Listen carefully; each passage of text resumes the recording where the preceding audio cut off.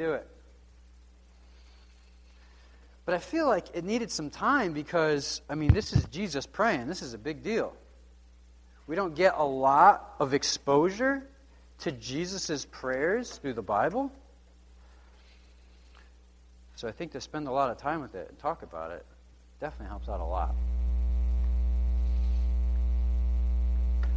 All right, so let's take a look at it. Let's go to John 17, and then we'll pray. So, Father, we want to understand your heart better. We want to understand your heart better. We want to move, act, and we want to think like Jesus moved, acted, and thought. That's our heart's desire. And so I thank you that we've been filled with the Holy Spirit so we can eventually look very much and think very much and act very much like Jesus did. And I thank you for the way that you're molding us and pruning us, as Michael said. And may you continue to do that. And we just thank you, Jesus, for setting a model for us, showing us how to live, showing us where the priorities should be, of showing us where we should really major in the things that are important. So we pray that you just bless our time. May you minister to our hearts and our minds. And will you show us, Holy Spirit, show us on ways we can put things in action. In Jesus' name, amen. So what we'll do, so the goal for today then is kind of look at this last part of John 17. So you had Jesus praying this whole time through John 17, right? Right before he goes to the cross, he's praying. He's praying to God publicly. His apostles are there. They're hearing all of it. And God, in his great wisdom, has chosen to keep this preserved in his word so we would read about it later. Because there's not a lot of prayers from Jesus like preserved. So we're going to try and tie up maybe some loose ends, maybe that might have happened in a couple of weeks, as we talked about a lot of stuff. And we'll kind of hit on really one major topic, I guess, today. And then that should be it. We can go home and shovel some more. Sound good? All right. John 17. So we're going to pick up in verse 20. So it says, "My prayer is not for them alone." So he's referring to the them as his apostles, people that are with him right now. "So my prayer is not for them alone. I pray also for those who will believe in me through their message." So that'd be us, right? We are the ones that will believe in Jesus through their message, the apostles' message. So that's us. So currently, Jesus is praying for us. Very cool. You might even smile about that. Verse 21. What does he pray? "That all of them," so here's what we're going to do. Every time we have the word one or unity or some variation of those, just hold up a finger. Okay? So, "that all of them may be one." Yeah, we're almost there. Almost 100%. Okay. "All of them may be one, Father, just as you are in me and I am in you. May they also be in us, so that the world may believe that you have sent me. I have given them the glory that you gave me, that they may be one." Nice. "As we are one." Nice. "I in them, and you in me. May they be brought to complete unity." Oh, we dropped a couple people, but we're still there. "So let the world know that you sent me and have loved them even as you have loved me. Father, I want those you have given to be with me where I am and to see my glory. The glory you have given me because you loved me before the creation of the world. Righteous Father, though the world does not know you, I know you, and they know that you have sent me. I have made you known to them and will continue to make you known in order that the love you have for me may be in them and that I myself may be in them." So there is one more, right? So I think there's a total of 5. Yeah, so there's like 5, and King James, New King James, NIV, I think there's only 4. So only in 3 verses, right? 5, so it kind of drops off after verse 23 there. So 23, 5 times, 1 in unity. So it's kind of an important element there that he's talking about. And then after that, Father, I want those you have given me to be with me where I am, right? Just talking about that we would stay close, that we would see his glory, and that he's actually given us glory, and that also in verse 25, that the world would know basically through us who God is. So that's how Jesus closes up his prayer. And let's do a super quick recap, okay, of John 17. So he starts off the prayer by talking about glory. God, glory, glory. So glorify your Son so I can glorify you, right? And so we talked about that a couple of weeks ago. And Michael actually just mentioned that before. And that's why I couldn't come up with really a better title for the past 3 weeks. So it's like Be Glorified Part 1, Be Glorified Part 2, Be Glorified Part 3. It's just what it came down to. So in the first part was glorify your Son so I can glorify you. And we talked about that Sunday about how really we exist so that we can be in relationship with our Heavenly Father who created us. And the best type of relationship happens when we are close with Him, walking in fellowship with Him. And when that happens, He is glorified through our lives and how we act and how we speak and who we come in contact with. Not by necessarily how much we know, not by necessarily how many degrees we have, not by necessarily how much money we have, not by necessarily however many accomplishments we've had. It's by being close with Him. And then He is glorified through that relationship because we are that close to Him. It just absorbs into us and just radiates off of us. So that was the first part of his prayer. Then the next part of his prayer, he specifically prayed for those that were with him. And he prayed for protection of them. And he prayed for them to not be taken out of the world, but to be a light in the world. God, don't take them out. They're going to stay here, but they're not from the world like I'm not from the world. So, Father, be with them. And then, also within that second part, he's talking about how whatever you have given me, I've received from you, and whatever I now have, I give to them. And we talked last week about being generous, right? About trying to develop that mindset of not being a taker, but being a giver. Giving versus taking. And because Jesus, that's where his mind was. Everything he got from the Father, he just put that thing back out there. He was just a conduit for God to flow through. That was all that he was about, being glorified. And Father, man, whatever I'm receiving from you, I'm just giving to those around me. I'm taking nothing for myself. I'm just giving that out there to everybody, whatever it is. So we talked about that stuff last week, and then now he closed up the prayer with praying for us, the future believers, that received the message from the people that were with him. Right? So it's all kind of linked together in a chain there. So I think you could tell the main issue in what we're talking about this morning in the part of Jesus' prayer is unity. Right? It's unity. So I'm pretty sure everybody knows to get one person to do one thing really well that probably doesn't even come naturally to them, that's very difficult to do.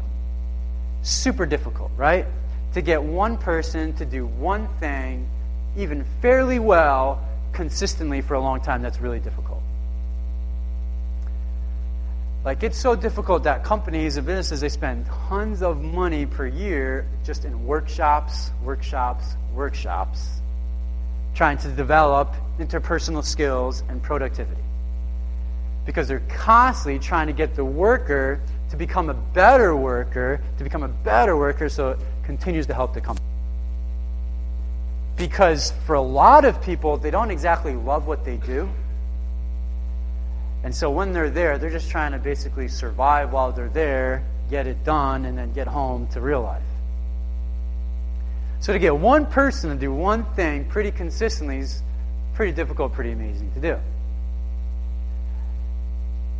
If you try and get two people to do one thing very well, that doesn't come naturally. That's borderline impossible. That's why marriages are very difficult, right? Because you're trying to get two people to go one way.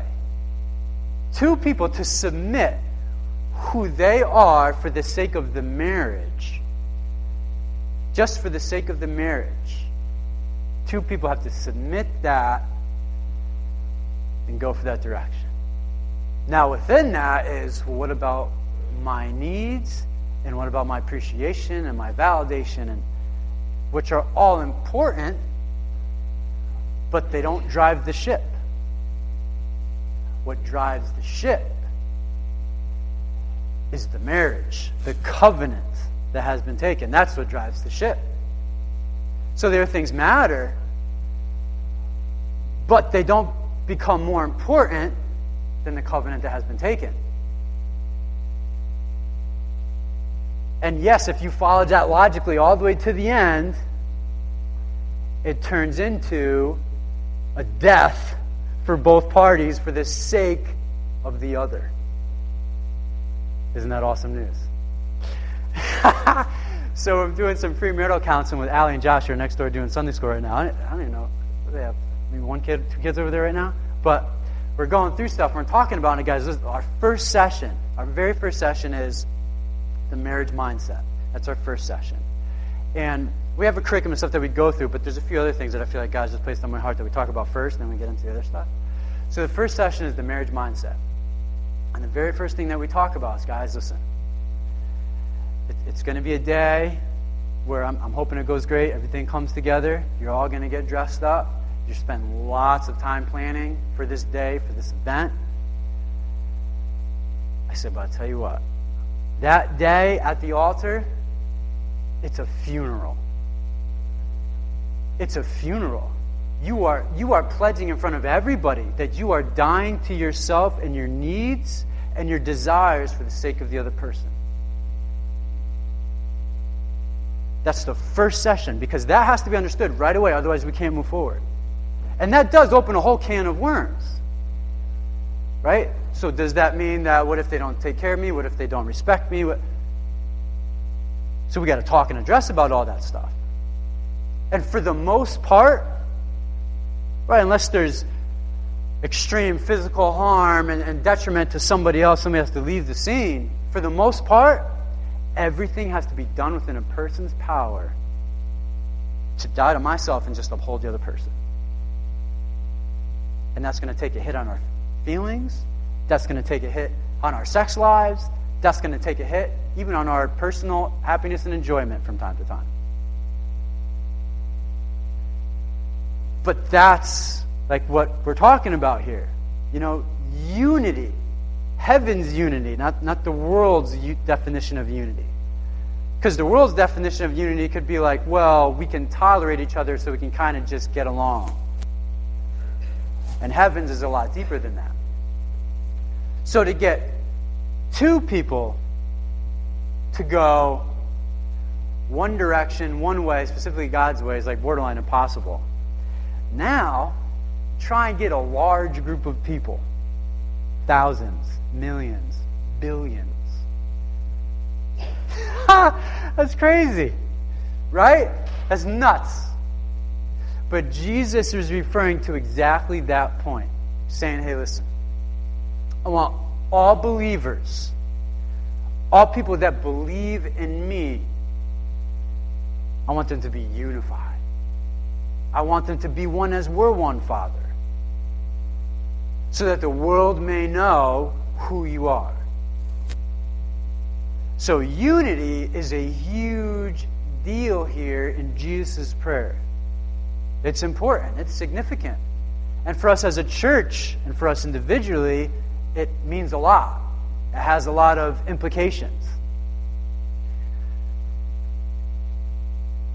So I wrote down some thoughts here about just this idea of unity.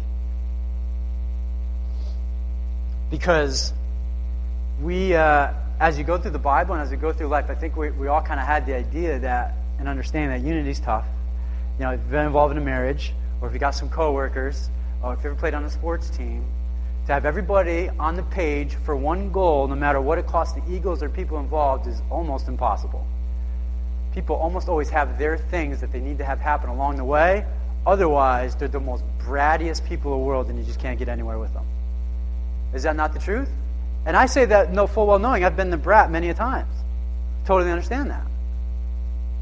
So it's a struggle for us. And it's been a struggle all throughout the Bible. And I just to give you some quick snapshots. It started with Adam and Eve in the Bible. Unity was an issue. As soon as they got smarter with the tree of the knowledge of good and evil. They got smarter and they got divided. Right? They got smarter, they got divided. She did it, he did it, Snake did it. Like they're constantly, right? Division, immediately, right away. Cain and Abel, they're two sons. Divided so much, one killed the other. Right? All sourced in competition and pride. Lot and Abraham. Another related family got divided. One wanted the world, one wanted God. Joseph and his brothers. Right? Remember, Joseph got sold into slavery by his own brothers. Then he went to Egypt. His brothers kind of did their whole life. But then Joseph, eventually, after 25 years or so, rose up to be in power in Egypt and then was confronted with his family again later in life. It's an amazing story. Genesis 40 through 50. Check it out if you have time. It's awesome. But again, there was hardly any unity there in that family. Miriam and Aaron. Aaron led Israel. So if you read through your Bible, during Exodus, Leviticus, Numbers, Deuteronomy, there's a guy named Moses who's in charge. There was incredible dissension to overthrow him and be rid of him. Because the people are like, well, that's great, he got us out of Egypt, but he's about lost his mind. We're walking through the desert, we're not getting anywhere. And honestly, we should just go back. It was kind of better there. At least we had food that we needed when we needed it. And so huge dissension, so much so that they revolted against him. But it's crazy, right? No unity there. King David, a man after God's own heart, his own kids and his household, was a disaster. So much so they tried to kill him and overthrow the kingdom. Jesus and his own disciples. So who we're reading about as he's praying. I'm sure as he was praying about this, he was thinking about his own disciples. He's been walking with us for 3 years. Who's the greatest? Who's the greatest? That's the conversation that they wanted to have. It's like, you're not quite picking up what I'm putting down. You know, it's not connecting. Paul and Barnabas in the early church in Acts had such a sharp disagreement. They were so not unified in particular mission. Joining us on a missions trip, they were going on a mission trip. They were so not unified in a particular way of handling something. They're like, fine, whatever. You go there, you guys go there, and they just took off. It's the early church. And then there was more issues of just division as you read through the New Testament, Paul's letters, 1 Corinthians, 2 Corinthians, you see it. So there's this issue of unity. It's always been difficult, and honestly always will be difficult, to be unified and be going God's direction. And so that's why we'll find when somebody becomes a Christian, they decide to go a particular way in life, especially a home, mother and a father. They try to go a particular way. Many times they feel the squeeze. And they can feel something at work, man, just attacking.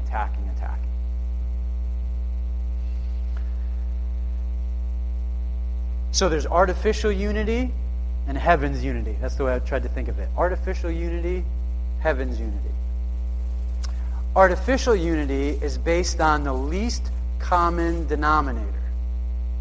So artificial unity is just like trying to find somebody, we kind of connect and we hit it off, so I just kind of stay there with that.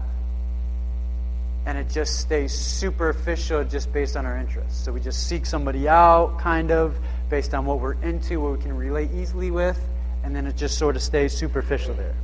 So that way, in case we see that person again, at least we got something to talk about, and we're sort of unified around the thing that we like.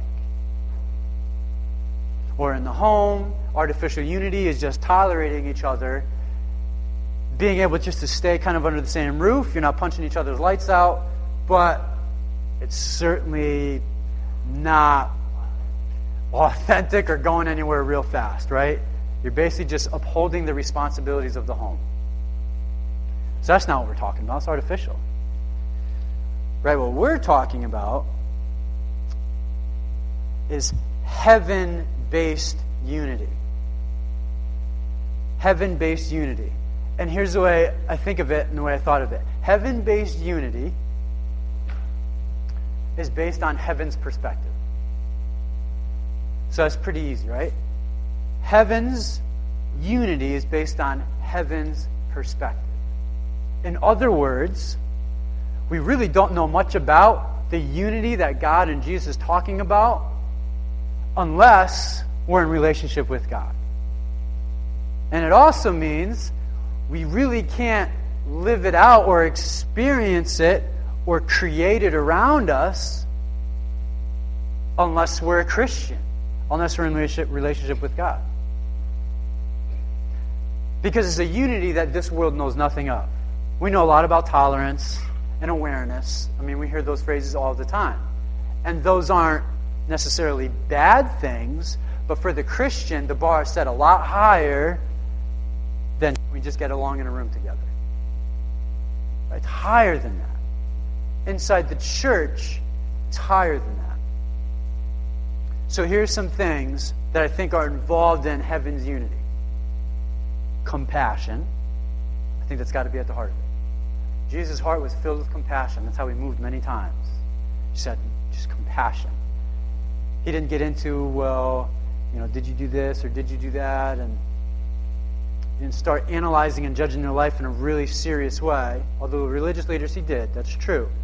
But people that were just hurting and crying out for him, there's a lot of compassion there. So compassion, restraint. Heaven-based unity is many times restraint is a significant factor. That's the submission word, right? We talked about in the premarital class. You're submitting or restraining for the sake of something greater, someone greater.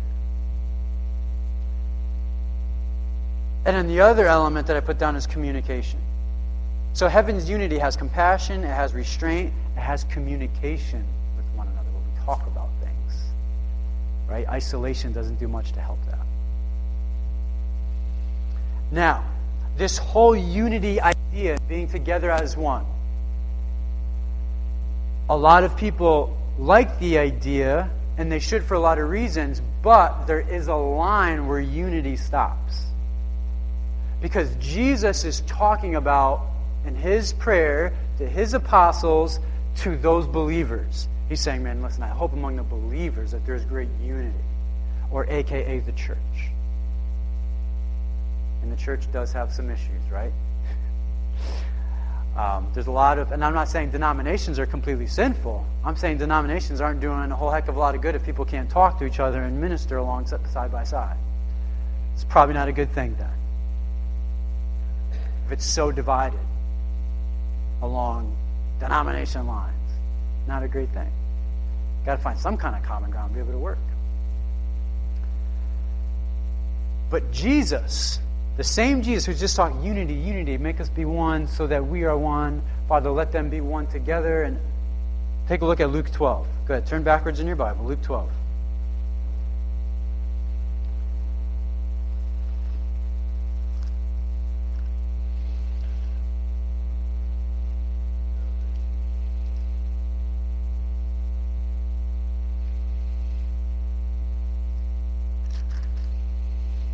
Luke 12, verse 49.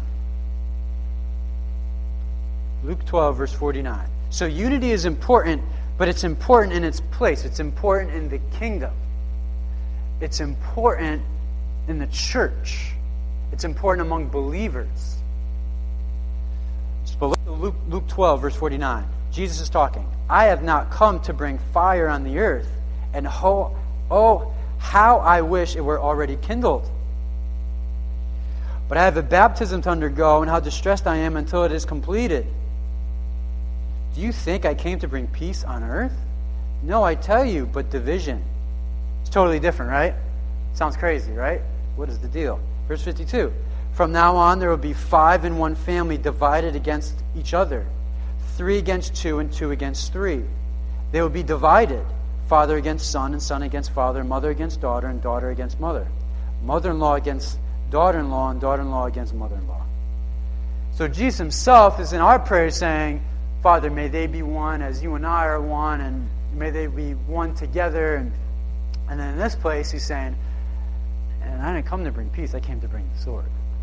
So, how do you come to terms with both of that, right? Because it goes back to the same issue.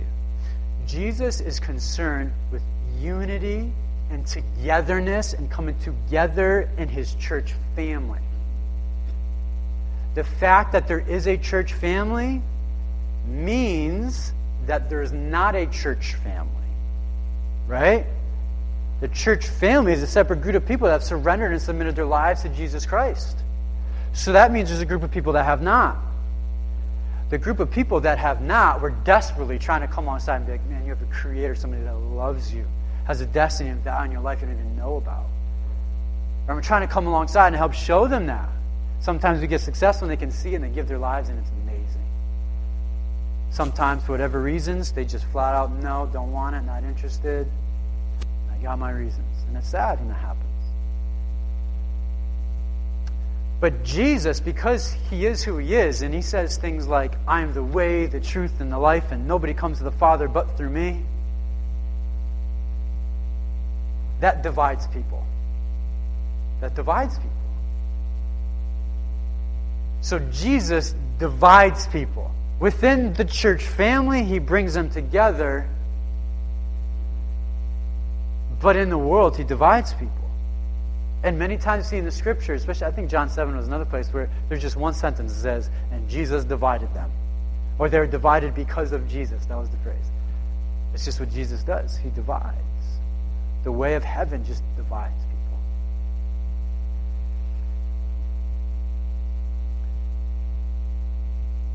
So I tried to write down some things. So hopefully that helps with that passage then. Right? Because of Jesus, there is division. There's unification too, but the other side of the sword is there's definitely division. And so that's why in a family,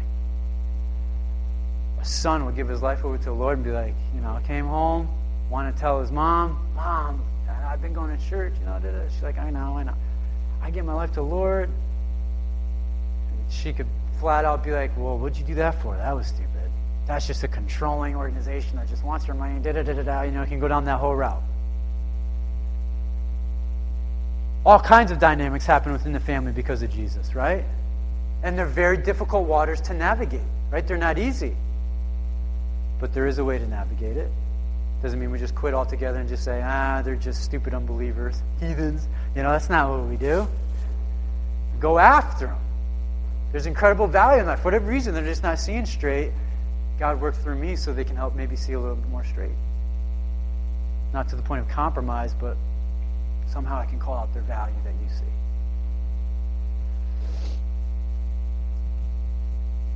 So, here's some things I wrote down. Some things that the enemy targets to disrupt or destroy unity.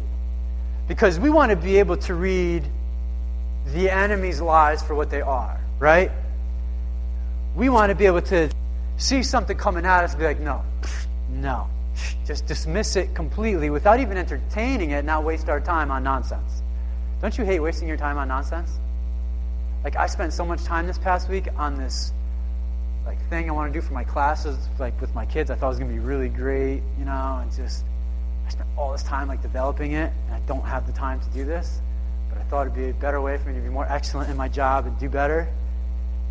It just sucked. It was a horrible effort I was doing it just wasn't good. I thought it was going to be good. It just was bad. You ever do that? Yeah, you're just spinning your wheels stupid, It's just, that's what we'll be able to do with the enemy, not waste time with his nonsense. Just be able to shut it down. Be like, no, I know that's from the enemy. Find somebody else. Like, not me today. I'm done. Maybe before that was successful, not anymore. Right? So that's why I write down these things of where the enemy tries to disrupt and distract us from unity. So do you want to hear what some of them are? Okay. So some of these might be helpful for. Here's one thing that disrupts or destroys unity is isolation. In a church family, that's like cancerous, is isolation. Man, if we're brothers and sisters, we actually have to be brothers and sisters. Got to be church family in each other's lives, around each other. It's not high school anymore where we just hang out with our clique and our group. Age, education, socioeconomical, it doesn't matter. You just cross all of us. Just love you. Love you too, and then we talk about stuff where sometimes there's just a conflict and being like, I do love you, but I'm not cool with something right now. And I don't want the enemy to get a foothold here, so we got to talk about it. That was one successful thing. Happened versus these 21 days. There was an issue that came up. Some people at church, and let me put it this way: I knew things were coming and things were about to happen, and I was like, oh Lord, I don't have a hold on all these people's hearts. I can't pull the strings that you can pull, Lord. And it's so obviously the enemy. I see it for what it is. I pray that the hearts are just soft, and somehow your voice penetrates this crazy nonsense. Sometimes it just has to be the prayer. And I'll tell you this: at the end of that conversation, it doesn't always go this way, but at least at the end of that conversation, it went far above and beyond what I had hoped or expected. Awesome restoration. Awesome restoration. Which for both parties involved, isolation in the name of being right would have been easier for both other parties. So they broke that chain, and they broke down the enemy's nonsense of trying to cause a wedge in between. That's a huge win. And it just happens on a regular night of the week, just out of nowhere. And I was totally exhausted, like I said, not now, It was so good. It was so good. So isolation, just bad. Disrupts, destroys unity. Gossip. That disrupts and destroys unity. Gossip, in the way I think of it and the way I wrote it down, was a criticism where you're not really trying to help anybody involved, you're just trying to talk about it. If it's criticism where you're not trying to help anybody involved, I'm not sure if that's a conversation that probably should be happening. Right? It's just that the enemy is so good at just turning and twisting that stuff into something that's very unhealthy and something that's very divisive. So gossip is bad news. Here's another one I wrote down. And these are things that I've just noticed through the years and continue to notice. So the enemy can use isolation, gossip. Another one, and actually, in that gossip one,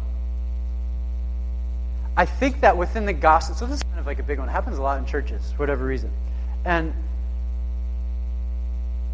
when it comes to the gossip issue, so we can have a conversation around the table about somebody, something, and not at all with the intention of helping them, just kind of talking bad about them. We all are familiar with that, I'm sure.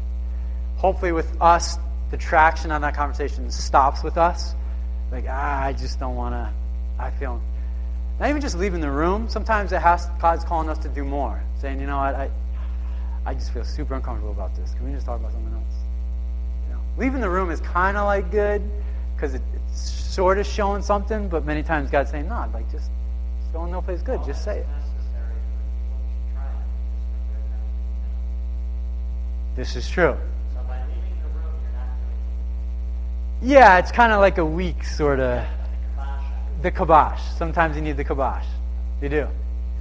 So the other thing that happens too is because we're in the social media age, gossiping happens a lot on that. And gossip / targeting happens on there. So we just have to be careful with that stuff. Because gossip / targeting on social media, one, is just ridiculous. I mean, it's just, have you ever read a social media post and been like, Oh, I now believe that wholeheartedly. Crazy. And most times, things that make their way to social media, all the facts are not completely brought to the table. It's just a quick snippet of a thing that somebody just wanted to say in a particular light. So, like gossiping, targeting, Christian social media, just, people just slam people sometimes. They'll slam people, they'll slam churches, and it's just like, and many times, all in the name of, for the Christians, all in the name of, well, those people that I'm talking about or targeting, they're wolves in sheep's clothing. That's usually the umbrella it falls under, so that way they can kind of say and do whatever they want.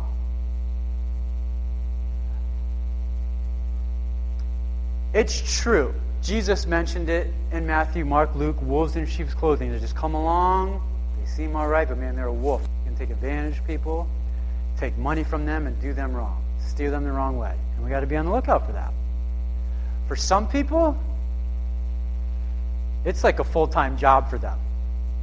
They're always aware of all the wolves that could ever be everywhere, and always warning and letting everybody know.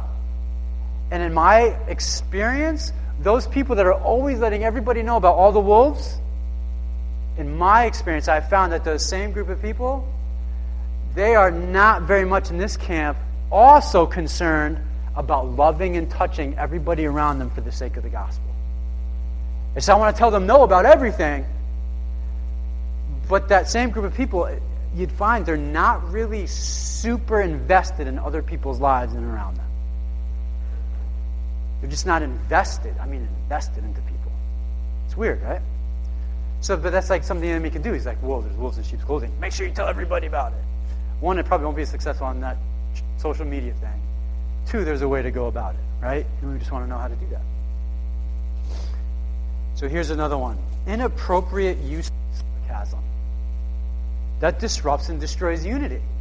Inappropriate use of sarcasm. I've done it myself. It's just, think something's funny, but it's not. And later you come find out, ooh, that was the wrong time, the wrong day, and the wrong thing.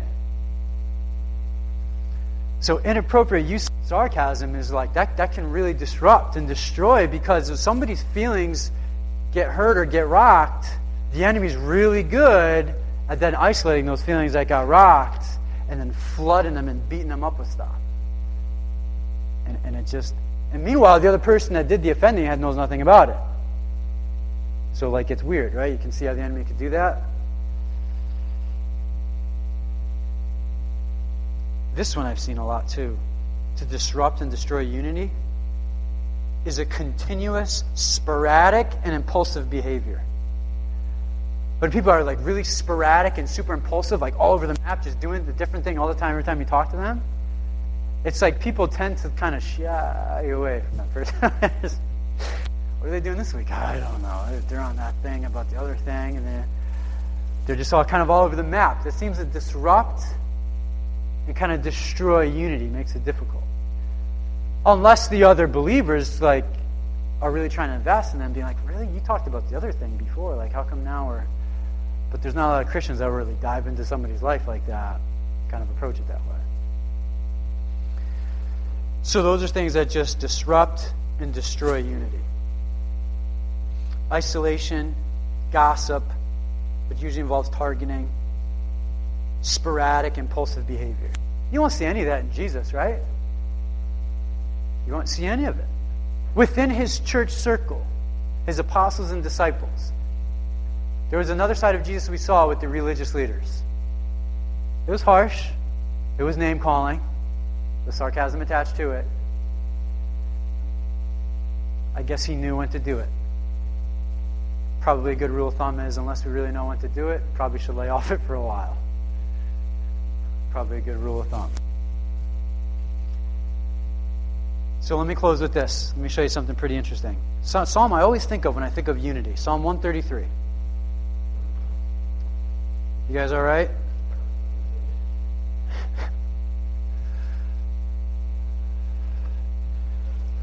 Psalm 133. Psalm 133. Let's check it out. What page? Okay.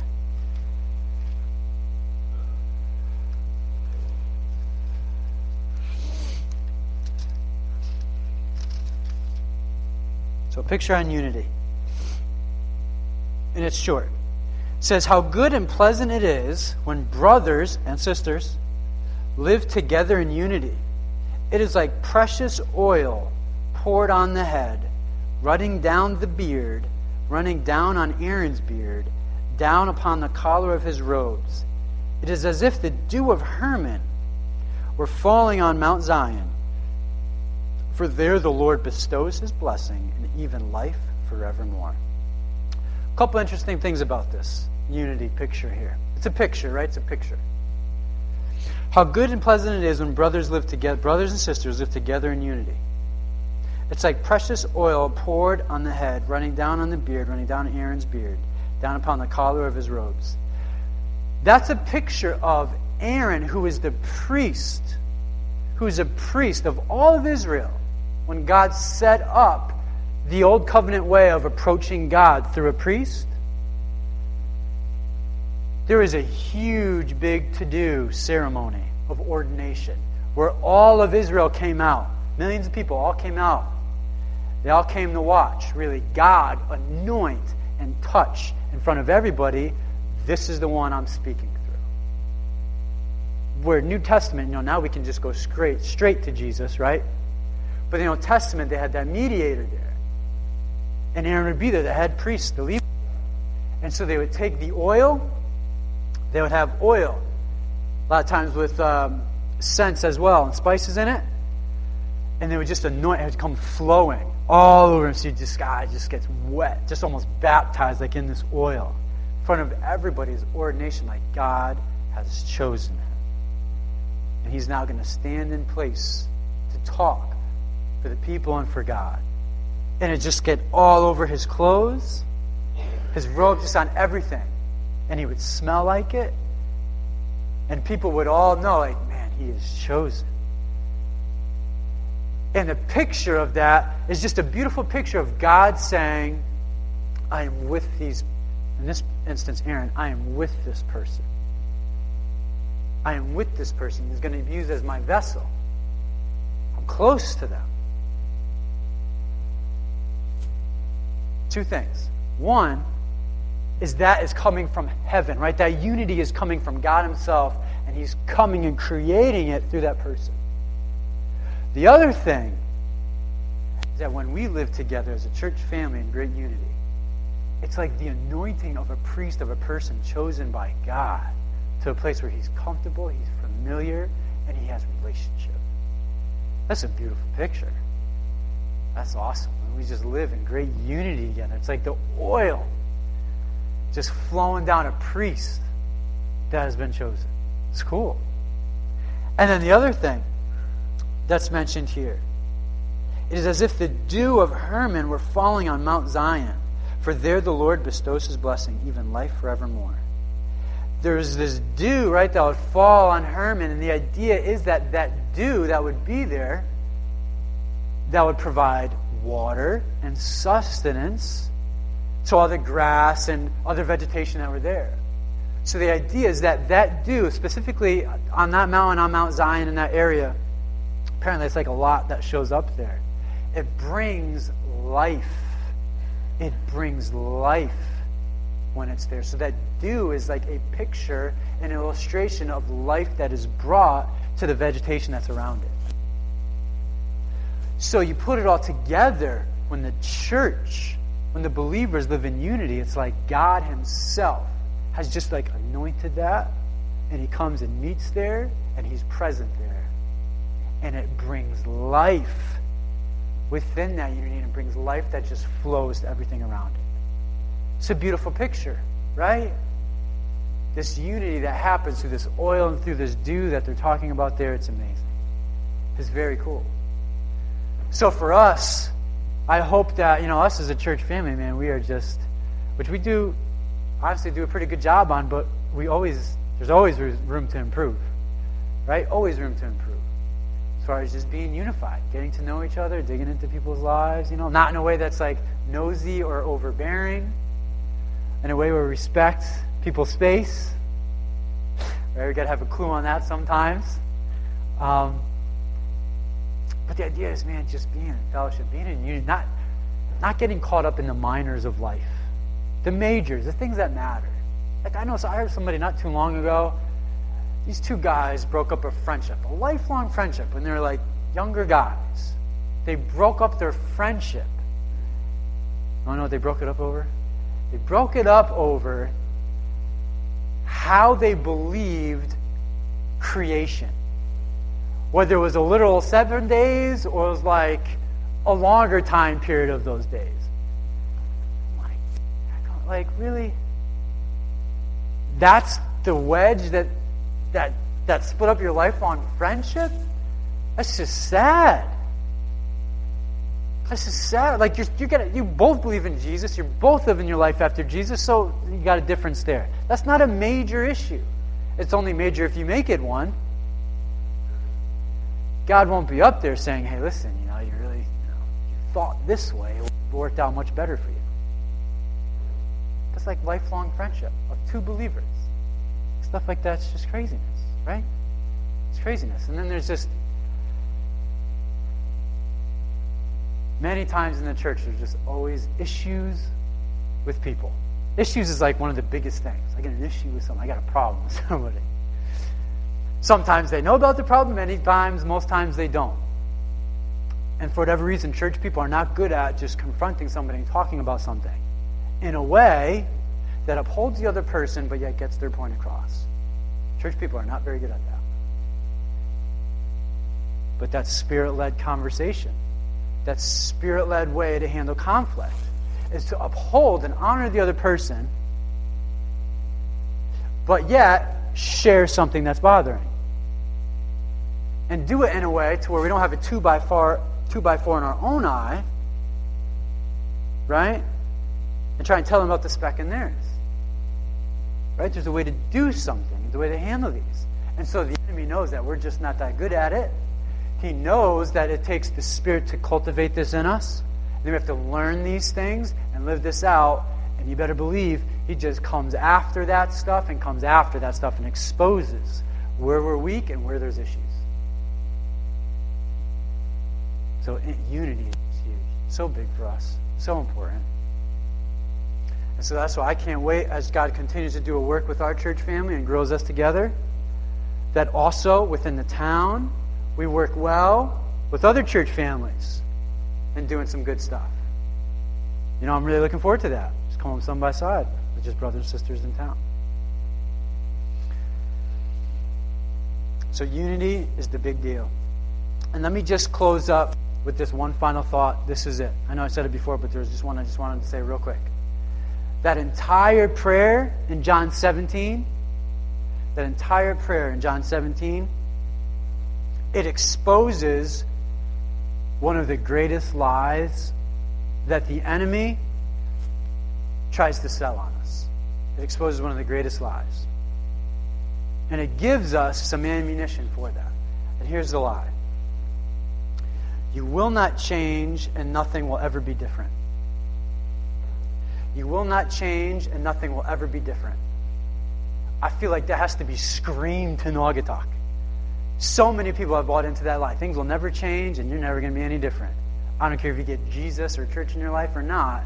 It's never going to change. You're never going to be any different. You'll be the same old person doing the same thing. Man, in that prayer was a heart that's close to God. That gnosko we talked about, that knows him intimately and realizes he is our source and makes it so we're never the same. And life around us has no choice but to change. That's a huge one. That's a huge one. That prayer arms us against that lie. Says, you'll never change, not going to happen. Even if you want to, it's just going to take forever. So don't even bother trying. Right? It comes after that. Because in that prayer, Jesus is publicly declaring, God, you are my source. You always have been my source. I pray that they would know how to be close to you. How to be close to you. That's what I hope during this fast you've experienced, how to be close to God. And if you haven't quite hit there yet, make your fast go longer.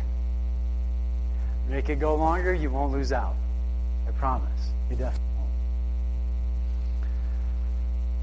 So you're ready to sing one song and get out of here?